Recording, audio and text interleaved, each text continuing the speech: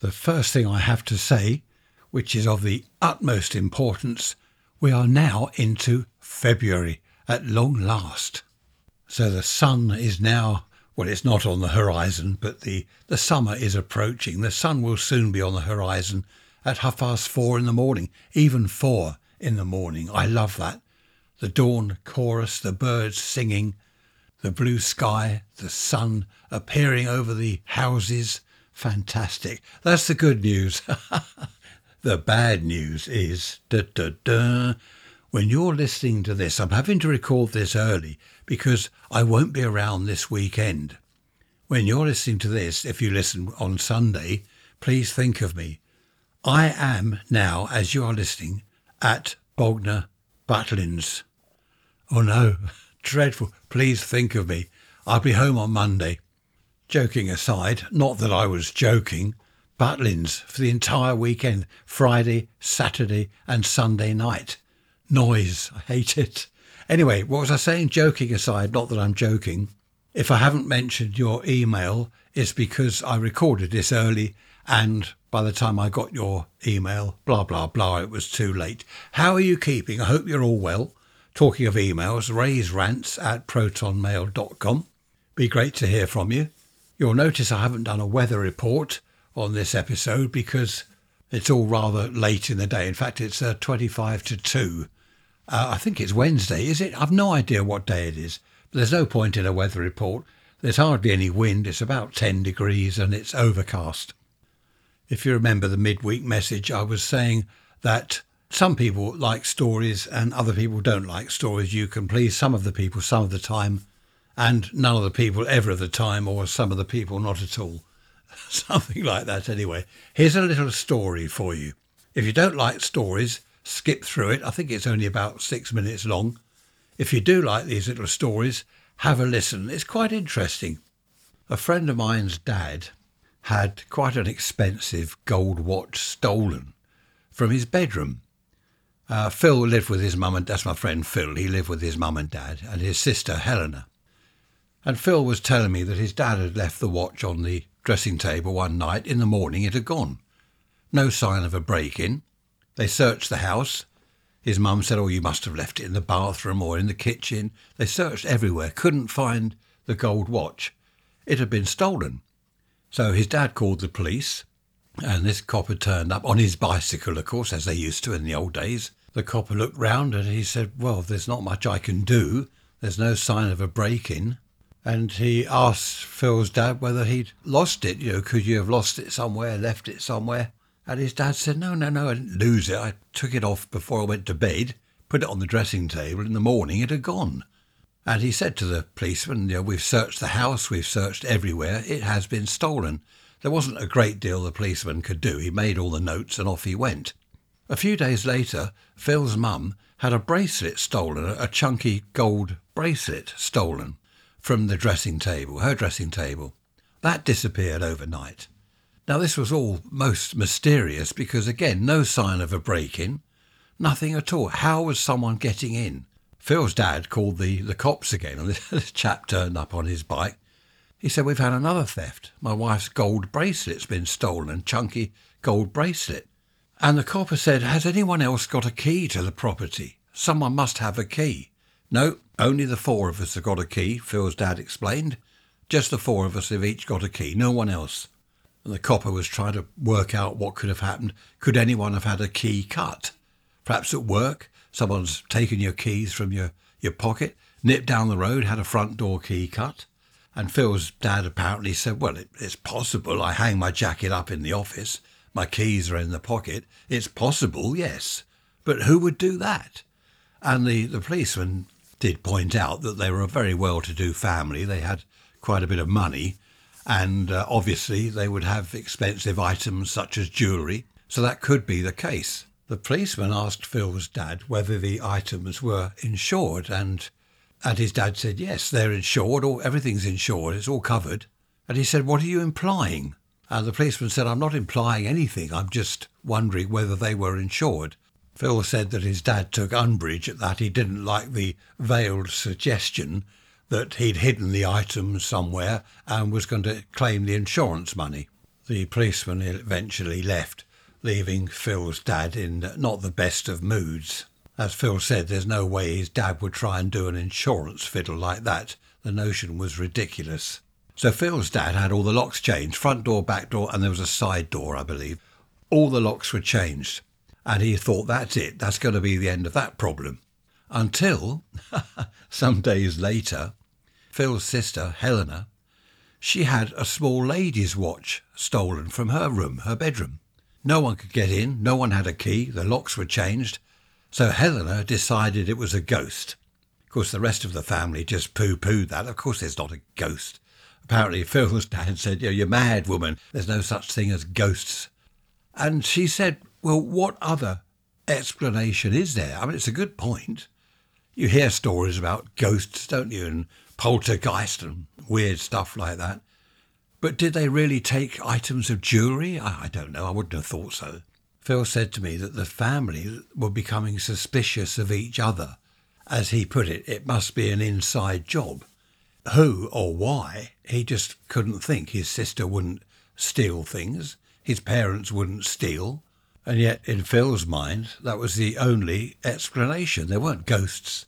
It must be a member of the family. So what Phil did at night before they went to bed, he put a little bit of sticky tape across the front door, where it would open, the side door, the back door, and even the windows, the downstairs windows.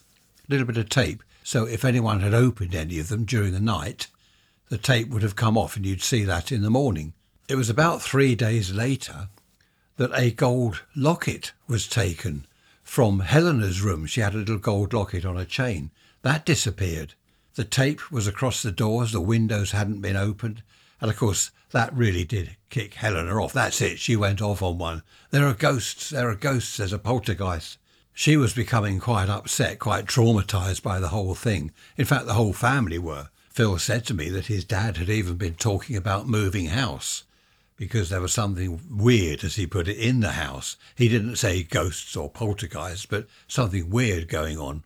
Phil was into electronics, as was I, and he made up a little pressure pad, put it on his dressing table with do you remember the identity bracelets that lads used to wear? We all had them in the 60s, identity bracelet. He had one of those, quite a nice one, gold-plated, and he put it on this pressure pad, wired it up to a battery and a bell, so if you lifted the identity bracelet up, the bell rang. One night, 3 o'clock in the morning, the bell rang out. Phil shot up in bed, sat upright. What's going on? You know, it takes you a few seconds to, where am I? What's happening? Put his bedside light on, leapt out of bed, switched the bell off. The bracelet had gone. He rushed out onto the landing, put the lights on. His sister came out, his parents came out of their room. They rushed downstairs. Where's the culprit? Where's the burglar? There wasn't one. They searched everywhere. The doors and windows were secure. How had the thief got in and out so quickly? Phil said to me that things were not good within the family. They were very suspicious of each other. They were even hiding things. Phil hid his money. He hid his wallet when he went to bed. He hid the wallet under the mattress. It was getting that bad.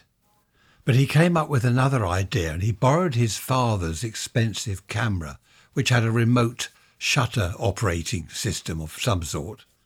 He fixed that up somehow to the pressure pad, and the camera was looking at the pad from quite a distance away. The idea obviously being that anyone came in, took an item off the pressure pad, they'd be photographed. He had an old watch, didn't work, it was a nice gold-plated watch, put it on the pressure pad. The following morning, the camera hadn't been triggered. He waited 2 or 3 days, and he realised one morning the camera shutter had been triggered. Right, he thought. He grabbed the film, went round to his friend's place. His friend was into photography. An hour later, Phil returned with the photographic evidence of the thief.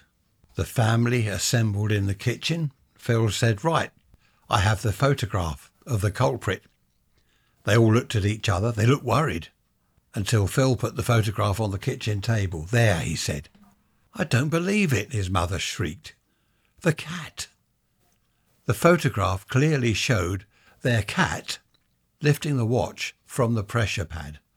They all looked at each other, aghast. There's a word, aghast. I've got an idea where the items might be, his mother said.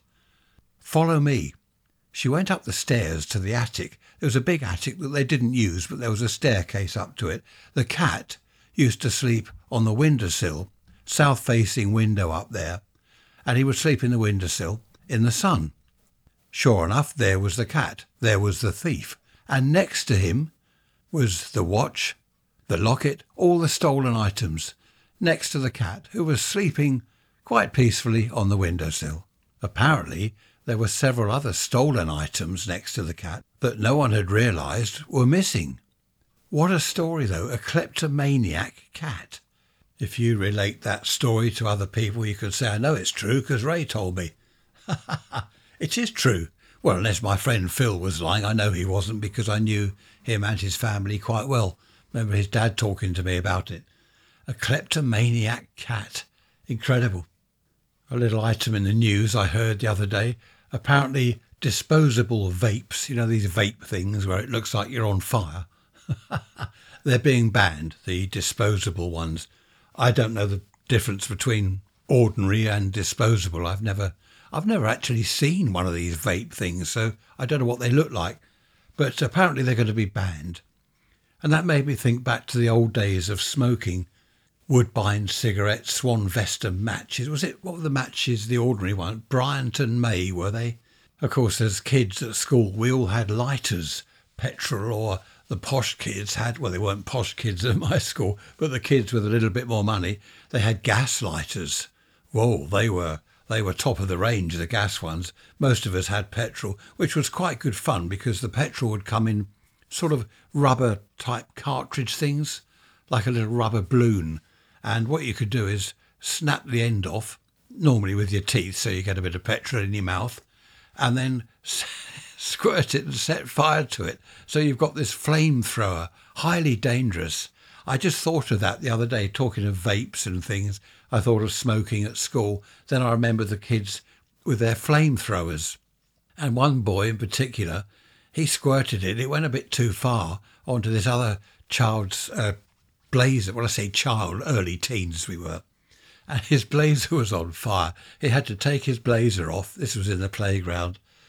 He threw it on the ground, and of course we're all jumping on it to put the flames out. And inside the blazer he had his fountain pen, which of course leaked ink everywhere. The blazer was burnt and scorched. I don't know what his mother said, but the next day he came in. He didn't have a blazer. In fact, he didn't have a blazer for the rest of the term. I think we were nearing the end of term. I expect his mother said, if that's the way you treat your school uniform, I'm not buying any more. There goes a news alert. We'll have a look at that. Meghan Markle and Prince Harry suffer a new blow or something or other. I don't know what they're talking about. I don't think anyone's interested anymore, are they?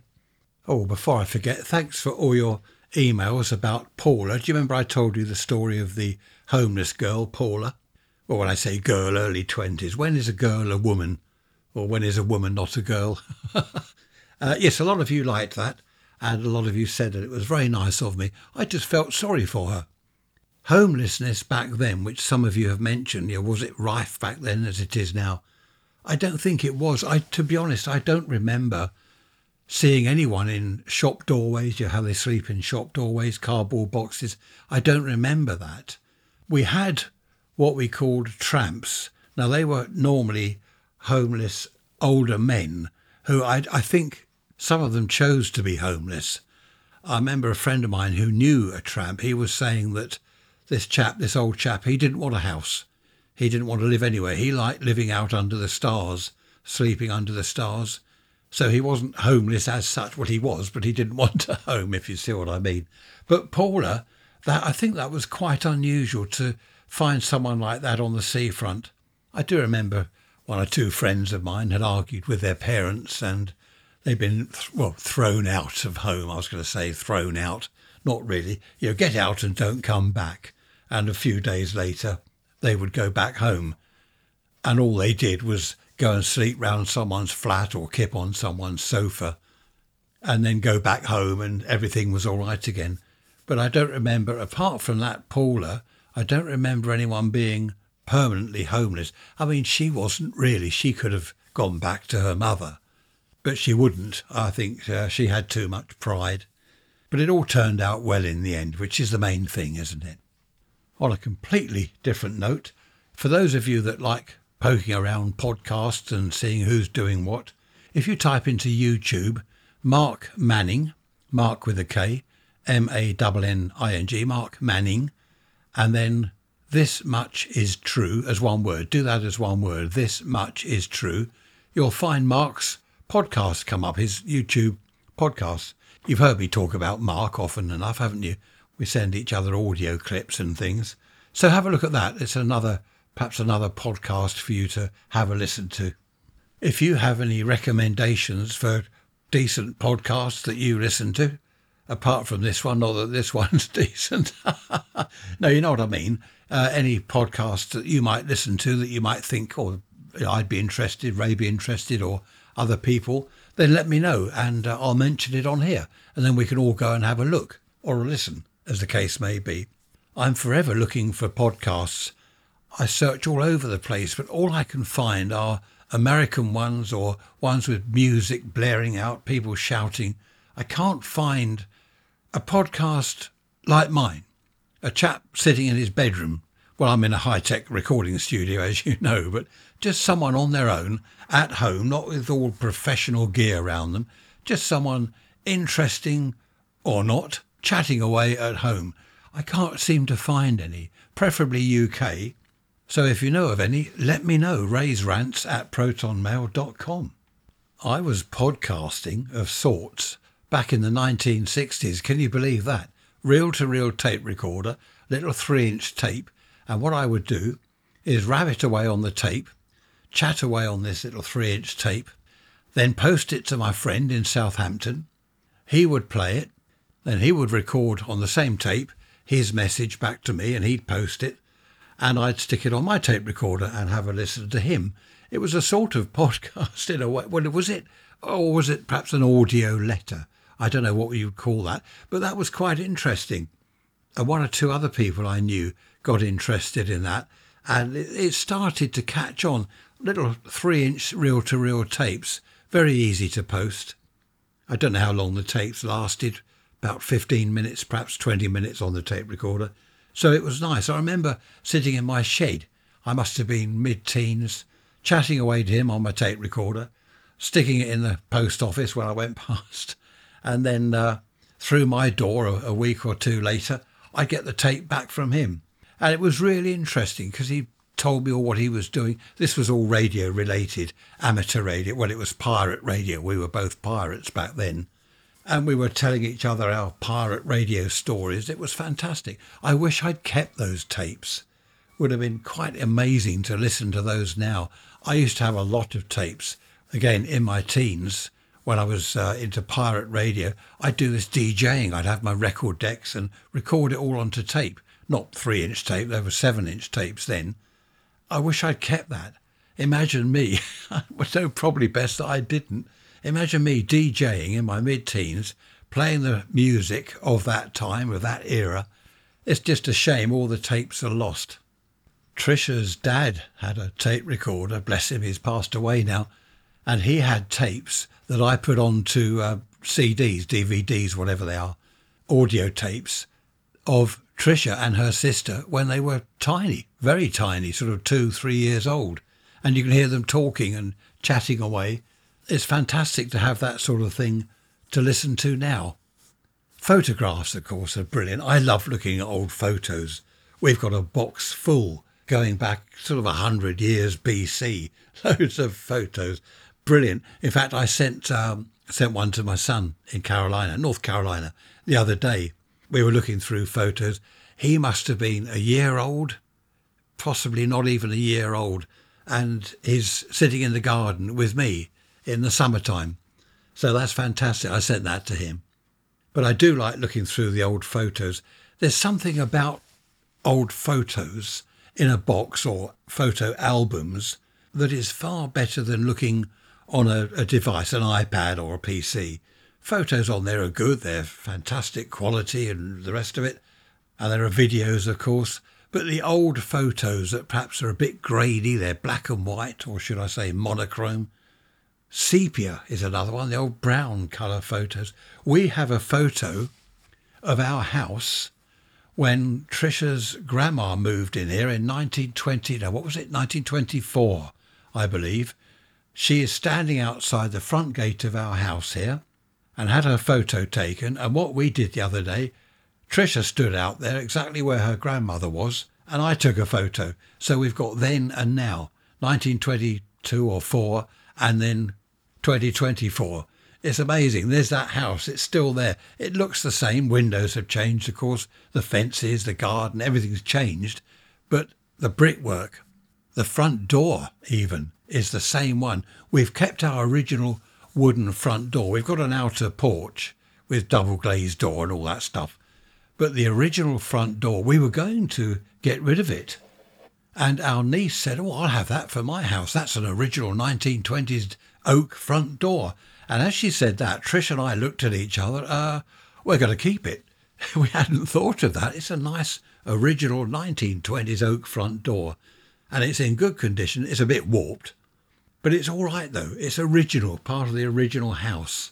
So I'm glad we kept that, because we were going to have a horrible plastic double glazed unit put in. Actually, I lied.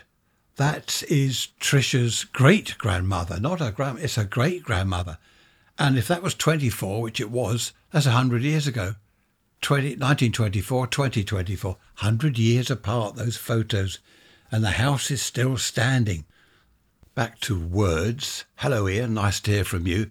Ian says, when do people start adding the word so to the beginning of sentences? I think I've mentioned this before, Ian. What do you think of the weather? So it's quite nice, but it could be warmer. I like your new car. So I thought it was time to get one, and it was cheap, blah, blah, blah. You're right, Ian. So, I don't know where that comes from. I mean, I don't know where it comes from. So, anyway, now let's see. Where are my notes? Hang on, let's find my notes. I've got to get organised. It's very early Wednesday, or is it Thursday morning? I'm not sure. Very early, and I'm not organised. Hang on. Right. I was talking to someone the other day, and they said, in your day, when you were a boy, did you go to a boys' club? I did. I think I went at least once, maybe twice. I can't quite remember. A friend of mine said, come to the boys' club. So I did that evening. I got on my bike with him. We cycled down there, and it was a kind of, I don't know what it was, a kind of big shed, a big wooden hut place out the back of some shops. Anyway, it doesn't matter where it was. I went in there. There's a chap with a record player, playing records and blasting out some dreadful music. I think it was 50s music, because some of the boys, well, I say boys, they were 16, 17. I must have been about 13 or 14. So they were playing 50s music, which is okay.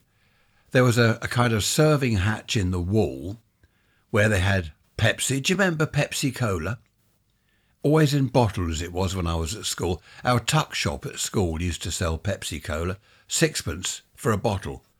And the thing about the bottles, rather than the cans, you could put your thumb over the top, shake the bottle, and then squirt your friends and get them covered in all sugary, sticky, horrible Pepsi Cola, which was a great way to spend 6pence and waste your drink.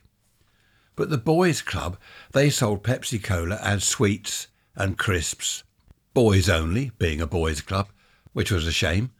And I just didn't like it. A load of boys started hassling some other boy. They chased him out. I went outside to see what was happening. He ran down the street, and they're all shouting after him. I don't know what they wanted. Well, they probably wanted to beat him up or something. Luckily, a lady in a car pulled up, and she let him get in her car, and she drove off with him. So saved him from whatever was going to happen. And I looked at all this going on. I just went and got my bicycle, and I went home. I decided that it wasn't worth doing. It wasn't me at all. I don't know what I expected. My friend had said how brilliant it was. Oh, you should come to the boys' club. So I did. I gave it a chance. I'm sure I only went that once. And then, some time later, I must have been 15, 16, I went to a youth club, not far from where we were living at the time. And that was, I don't know, I didn't like that. There were girls there, which was a bonus. I remember these girls just sort of lined up along the wall and a load of boys lined up along the opposite wall, all looking at each other. It was all a bit odd. No alcohol, of course. Well, I suppose at that age they couldn't really serve alcohol. Again, it was fizzy drinks, Pepsi, Cola.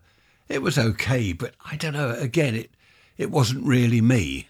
I think I must have gone there 2 or 3, maybe 4 times. I did meet a girl there, started chatting to her, and we did meet outside the youth club a few times, but it just, I don't know, there's something about clubs, societies, affiliations, get-togethers. There always seems to be argument, little groups. That lot don't talk to that lot, and no one likes him over there, and he won't speak to that group because so-and-so's in that group. It just all seems rather weird. I think for that reason, from early experience, I've never been one for clubs, societies, affiliations, and all these other weird things. It's just something that I'm not interested in. Too many arguments, too much in the way of politics. Hello, Ellie. Thank you for your email. Ellie says, do you worry? She is a worrier. Do you worry? I don't worry. I've never been a worrier. I know that a lot of people do worry. I remember my father, he was a fantastic worrier. He'd worry about anything and everything. It was amazing. I've never been a worrier. He always thought that I didn't care about anything, because if there was a problem, I'd just say, okay, yeah, whatever. Talking of words, as we were earlier, my word, it seems, once he reminded me, was whatever. I don't know what we're going to do about this problem with the shed in the garden. And I'd just say, yeah, whatever. He thought that was an attitude, meaning that I didn't care. I don't care about the shed. Oh, whatever, I don't care. That wasn't the case. I did care about the shed, perhaps the leaking roof, but I wasn't going to worry about it. I wasn't going to lay awake at night worrying about the shed roof, whereas he would. And he always thought that I didn't care about anything. Well, I do care. These days, I am awake at night. 3 o'clock in the morning, I'm awake. For example, tomorrow, I'm thinking, okay, we've got to go to daughter number 3's house, pick that up from her. Then we've got the post office. Then we've got to get petrol for the car, gas for the car, gasoline. 3 o'clock in the morning, I'm thinking if we go to daughter's first, then the post office, then we can loop round and get petrol. No, hang on.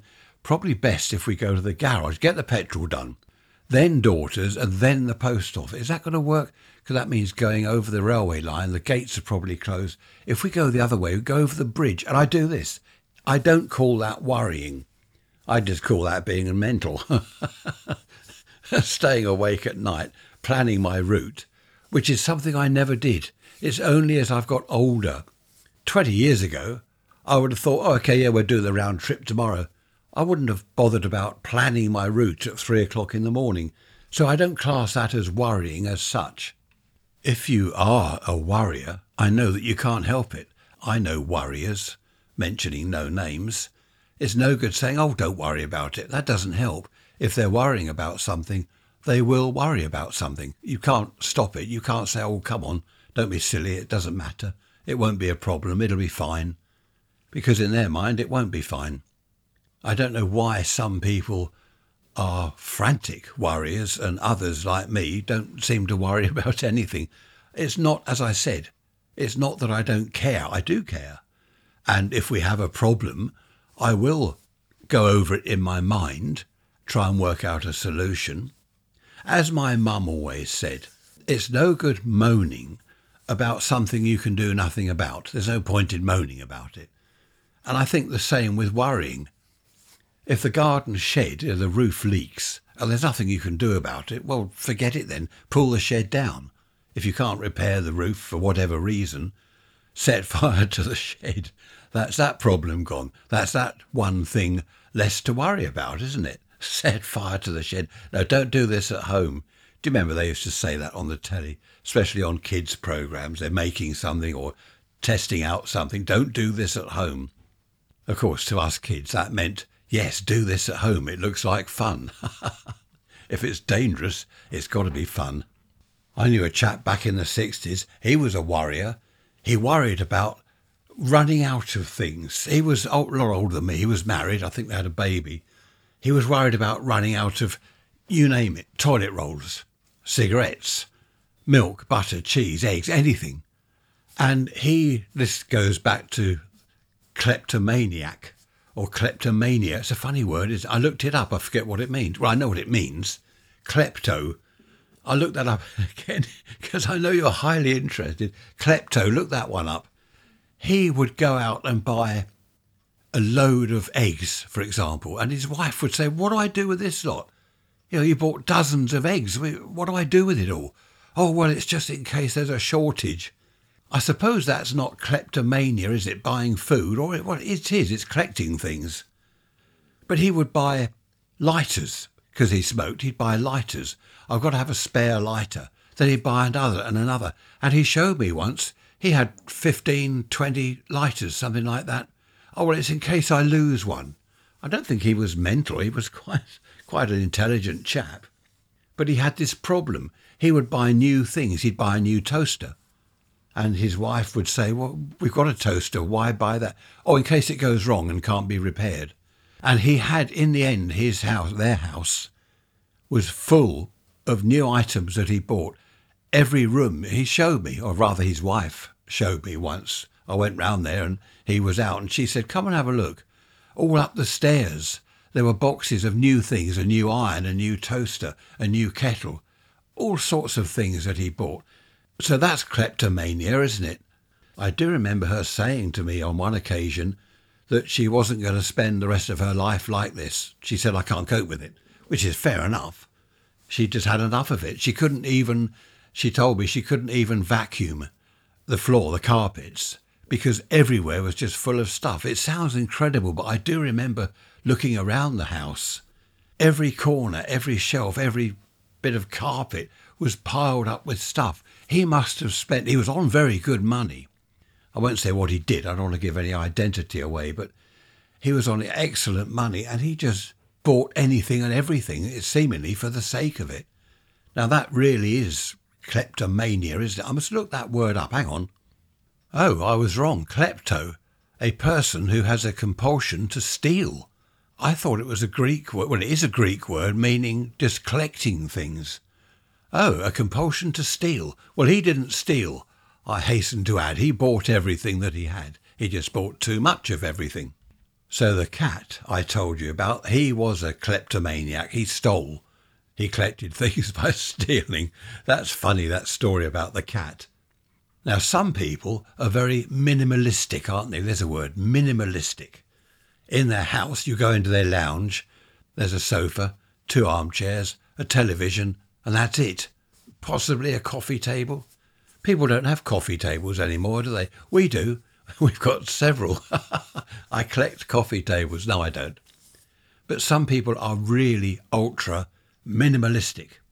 We aren't. Our house is full of stuff. I nearly used the word junk. I won't say junk. Stuff. We've got all sorts of bits and pieces in our dining room. I've got 1960s transistor radios, only 2 or 3 of them on a shelf.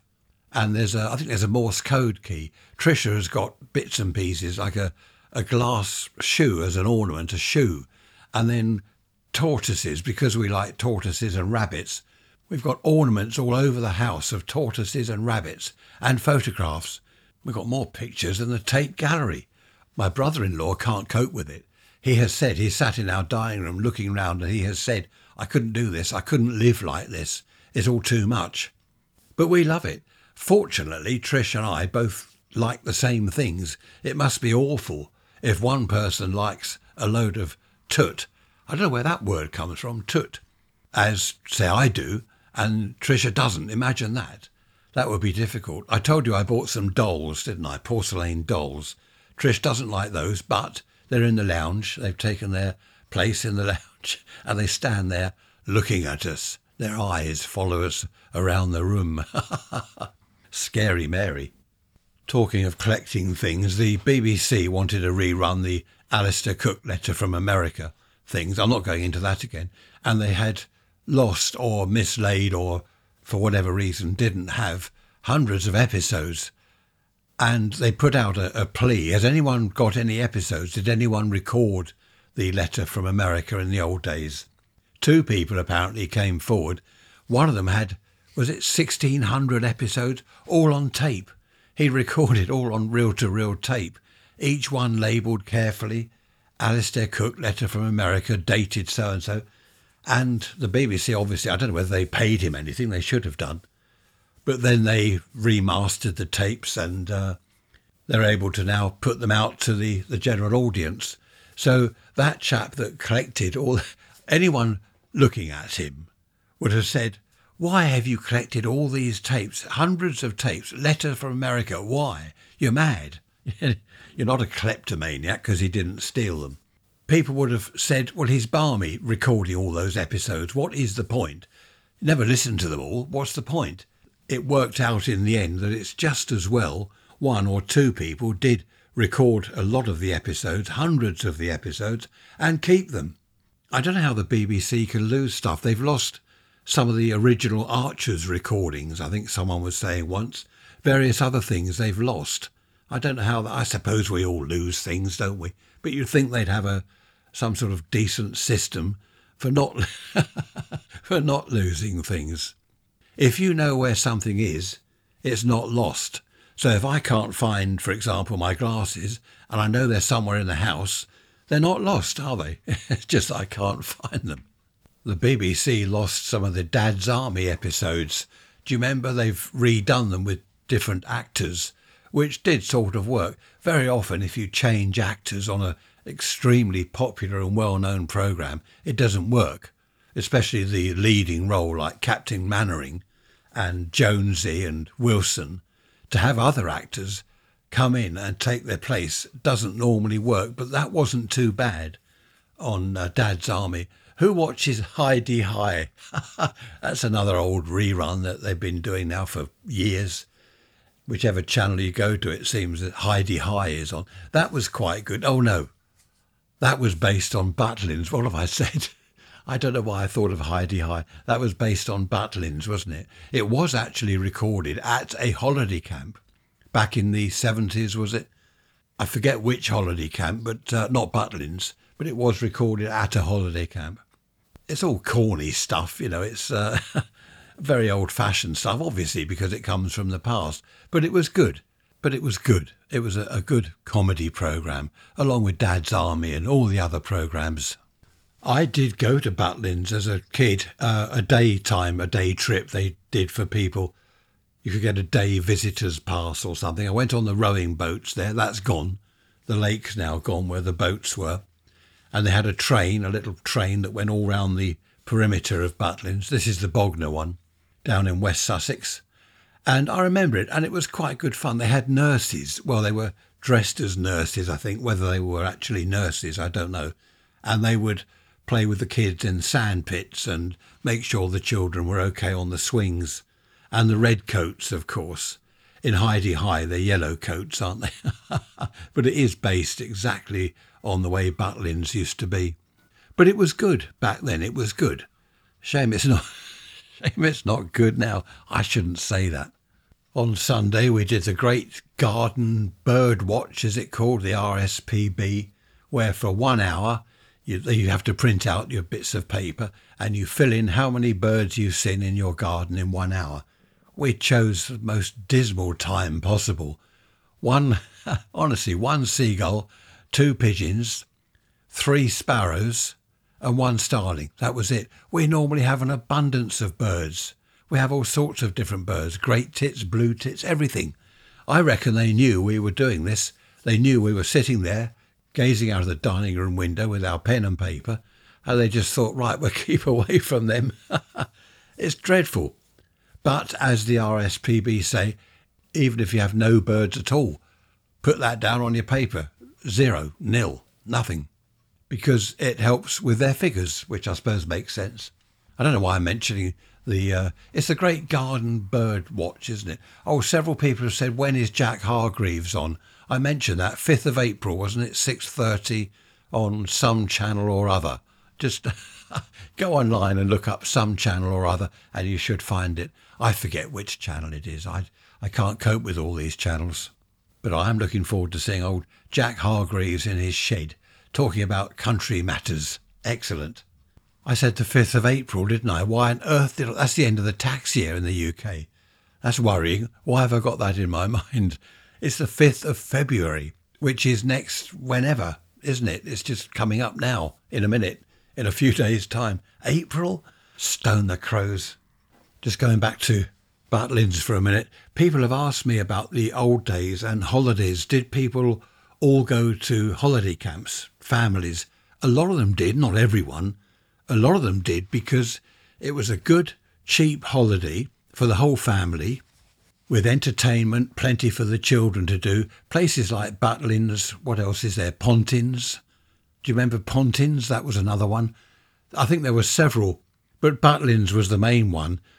It was a great, reasonably sort of inexpensive holiday for the entire family. People didn't have a lot of money back then. People don't have a lot of money these days. We took our grandson, along with his mum, daughter number 2, we went to Butlin's, was it last summer or the summer before? We went there for 5 days, I think it was. And it wasn't the horrible music weekends like I'm doing. And it was really good. The entertainment was for children. None of the music rubbish that I have to put up with. None of that. It was all child-orientated, so to speak. And it was a really good few days. I think we had 5 days there. Everything is sort of on tap. Whatever you want, it's there. The food in the old days, they used to have like a huge canteen place, and they'd slop up all the food onto your plate as you moved along the queue with your tray. That was awful. These days, there are various restaurants within the site. There's Papa John's pizza place.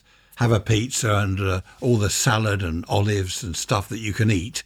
You just keep going back for more, which I don't do because I'm trying to lose weight.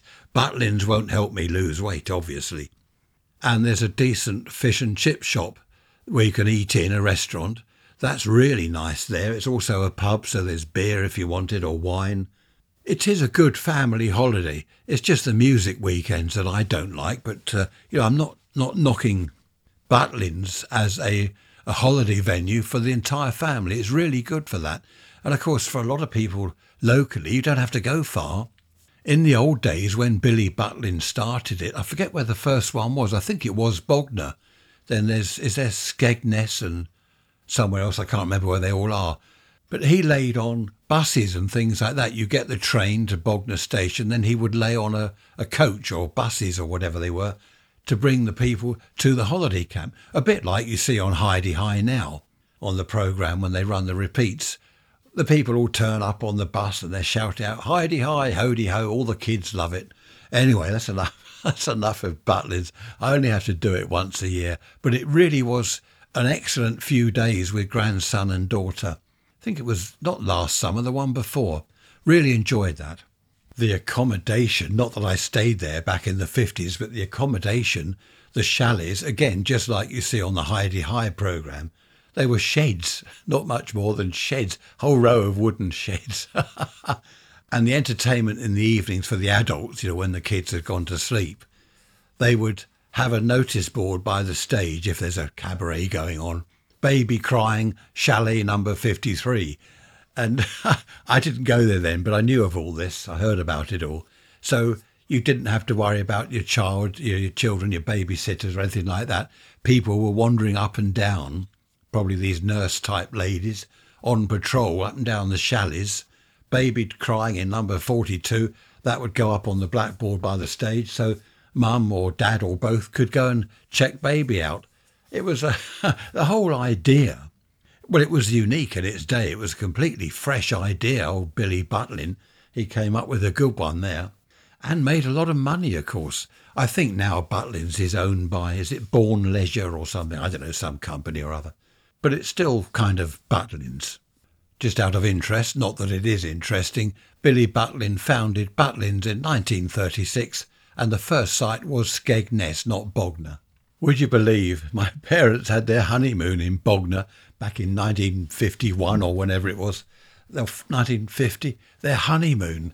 Bognor, I mean, of all places, it's Bognor Regis. For those of you outside the UK, I think that's something to do with royalty.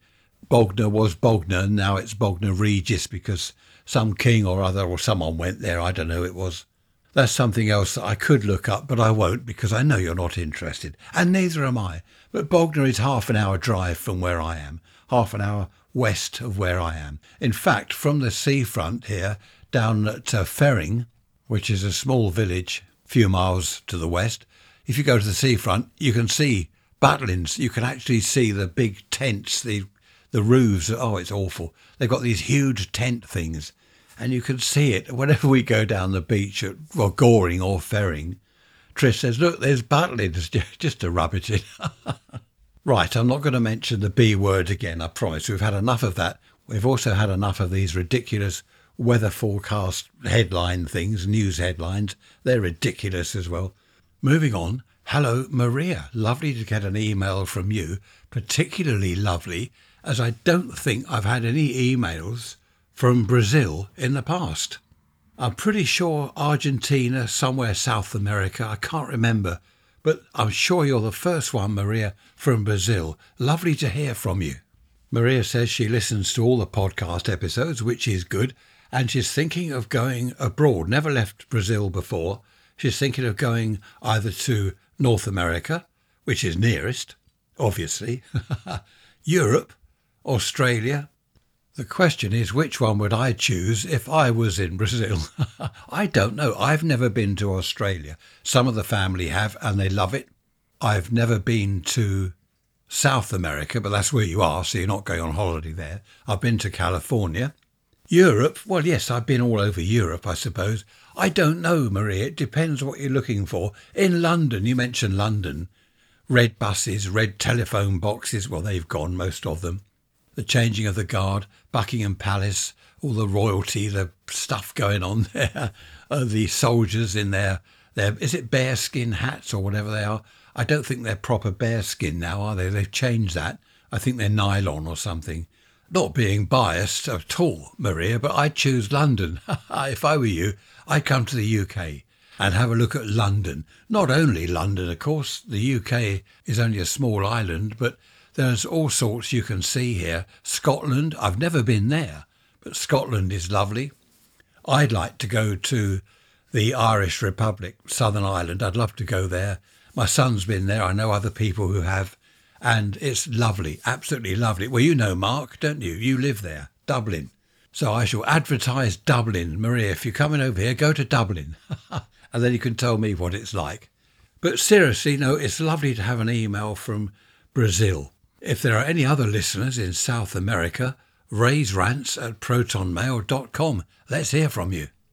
Talking of London, the city does attract visitors from all over the world. The Chinese love it, the Americans love it. I think everyone loves it. They see so much online, as I said, about red buses and red telephone boxes and all the pageantry of the royalty and all that stuff going on. That's what brings people here, which is good because you all come to the UK and spend your money here. Well, if that's the case, how come the UK is almost bankrupt? I don't know. Are we bankrupt? We certainly can't afford to repair the potholes in the roads. They are getting worse. I'm not going to go off on one with potholes, but they are getting worse and worse every day. It's just crazy now. There are so many potholes. You can't look where you're going when you're driving the car. You've got to look at the road. Fortunately, Trish does the pothole observation while I look at the traffic. So between us, we don't hit other cars or drive into potholes. But it's madness, isn't it? In this day and age, you have to have your passenger pointing out potholes in the roads. Struth. Anyone would think we're back in 1840 something. I bet the roads were better back then, weren't they? I saw a thing online the other day. Roads that the Romans built, and there's pictures of roads that lasted thousands of years, and then roads we've built. Theirs are still good and ours are full of potholes. Oh no, what was it? Roads that Romans built and then roads that engineers built when they came along. Oh, I don't know. Doesn't last 5 minutes. Anything built these days doesn't last 5 minutes. Right, that's the end of the pothole rant. You'll be pleased to hear. Whenever I mention anything such as potholes, I'm not going to use that word again, but such as that, In the old days, when I was a boy in the 50s and 60s, we didn't have that. Everyone says, oh yeah, well, there weren't the cars then. You didn't have all the cars you have now. That's why you didn't have potholes. That's not true, is it? The roads were better then. The roads were looked after then. Now they're neglected. They're just left to do their own thing, which is fall apart. It seems whenever I say to anyone, oh, we didn't have this back then, and back when I was a boy, we didn't have that. Oh yeah, but. It's always, oh yeah, but. Oh, there weren't so many people then. Oh yeah, but there weren't so many cars then. Can we blame the increased population and cars for every problem? Obviously, the more cars travelling on the roads, the more wear to the roads. They're going to fall apart, but they're not maintained. I think in the old days, yes, obviously things went wrong with the roads. You did have things go wrong, but they were repaired and maintained properly. Anyway, that's enough of that. Let's move on. Maria's email from Brazil has made my day. Brazil, how many thousands of miles away is that? I shall have to go onto Google Earth or whatever, maps or something, and see how far away it is. Not that makes any difference, but that's really nice. Another email, this time from Spain, an expat, as they're called. Hello, John. He says, do you watch Prime Minister's Question Time on a Wednesday? I have, John, in the past, but I tend not to bother now because, to be honest, it's just like I don't know, it's like a comedy show. It's a circus, it's a farce, the whole thing. It's just ridiculous. It's one side moaning at the other side. You did this. Oh, no, we didn't. You did that. Oh, yeah, but you did this. I can't be bothered with it. And I think most people, the majority of us here in the UK, John, we can't be bothered with it. No one can be bothered with it. You might as well go to your local school and watch the kids in the playground at lunchtime, fighting and arguing and shouting and screaming and running around, You might as well watch that. Probably more entertaining, probably more informative as well. And now for something completely different. We all know that treacle is made from sugar during the refining process, isn't it? Treacle. Do you remember black treacle? As a kid, I'd eat teaspoonfuls of black treacle out of the tin, out of the can. Tate and Lyle, wasn't it? Really nice. And I like the clear treacle, the other one, on things like porridge, full of calories. Well, it's sugar, isn't it? But here's the thing. There we are. I haven't said that for a while. Here's the thing. I was asked recently about the Sompting Treacle Mines. Sompting is a small village just outside Worthing. Sompting, Sompting. And there are treacle mines there, where treacle is mined, would you believe? Now, a lot of people do believe that. They believe treacle comes from underground mines. There are videos on YouTube about the Sompting Treacle Mines. I remember when I was young, I believed it. I remember people saying, oh, hang on, I must play this back. Am I saying I member or remember? I must play this back in a minute because my son pointed out that I say I remember when I was young. Anyway, I remember when I was young, believing that there were real treacle mines in Sompting. And I even went with some friends to find the mines. Of course, I couldn't find them. There are pictures online of the mines, of the mine entrance in Sompting. And I think a chap did a video, a tour of the treacle mines in Sompting, and they don't exist. We all know, well, some of us know, that treacle comes from sugar, not from underground mines. I don't know how or when or who started the rumour, but it's worldwide. I remember a chap came over from Australia years ago, a friend of the family, and he talked about the Sompting Treacle Mines. I want to go and see them. Well, you can't. They don't exist. So it seems to be a worldwide thing. It's crazy, isn't it? It's crazy. Just think how a rumour or something like that can be started and it can just spread like fire and people believe it. Quite amazing. Talking of mines and things, when I was a kid, another thing that we did, air raid shelters were everywhere, back in the 50s in particular. Air raid shelters all over the place. There was a big park near us. Well, it's still there. They haven't built houses on it. Well, there's a thing. There's a surprise. But there was a mass of tunnels under this park, air raid shelters, water in there, and we used to go with Wellingtons and torches and things and have a look round. And talking of rumours, there were a lot of rumours about underground bunkers full of radio equipment and specialised electronic equipment. We never did find any. Brooklands near us, if you look up Brooklands on the map at Lancing, that's on the coast about, 4 or 5 miles east of us here in Worthing. Brooklands Park, rumour had it that under there were nuclear bunkers full of electronic equipment and used by spies and all sorts, and still in use today. And we found a vent sticking out of the ground. It looked like an air vent. That was it, as far as we were concerned. The rumours were true. That was the air vent, or one of them, for the concrete nuclear bunkers below the ground. I don't know whether that was true or not, but there were so many stories and rumours going around about underground bunkers from the wartime and even in use today in case there's a nuclear attack. Possibly some of them were true. There are bunkers around the place, aren't there? On the Isle of Wight, up at Ventnor, on the hill behind Ventnor. There are, well, they've now concreted all the entrance. You can't get in. But these, what do they call themselves? Tunnel hunters or something. They go around with cameras and lights and they break into underground bunkers and places that have been locked up. And on the Isle of Wight, I saw a YouTube video about it, all this underground stuff. That was to do with the war, I believe. But they've now poured a load of concrete down the entrance so that there's no way in, which is a shame. I think places like that should be preserved. But it was great fun, though, when I was a kid, because don't forget, I'm growing up in the 50s, and it was only kind of 10 years previously that the war was going on.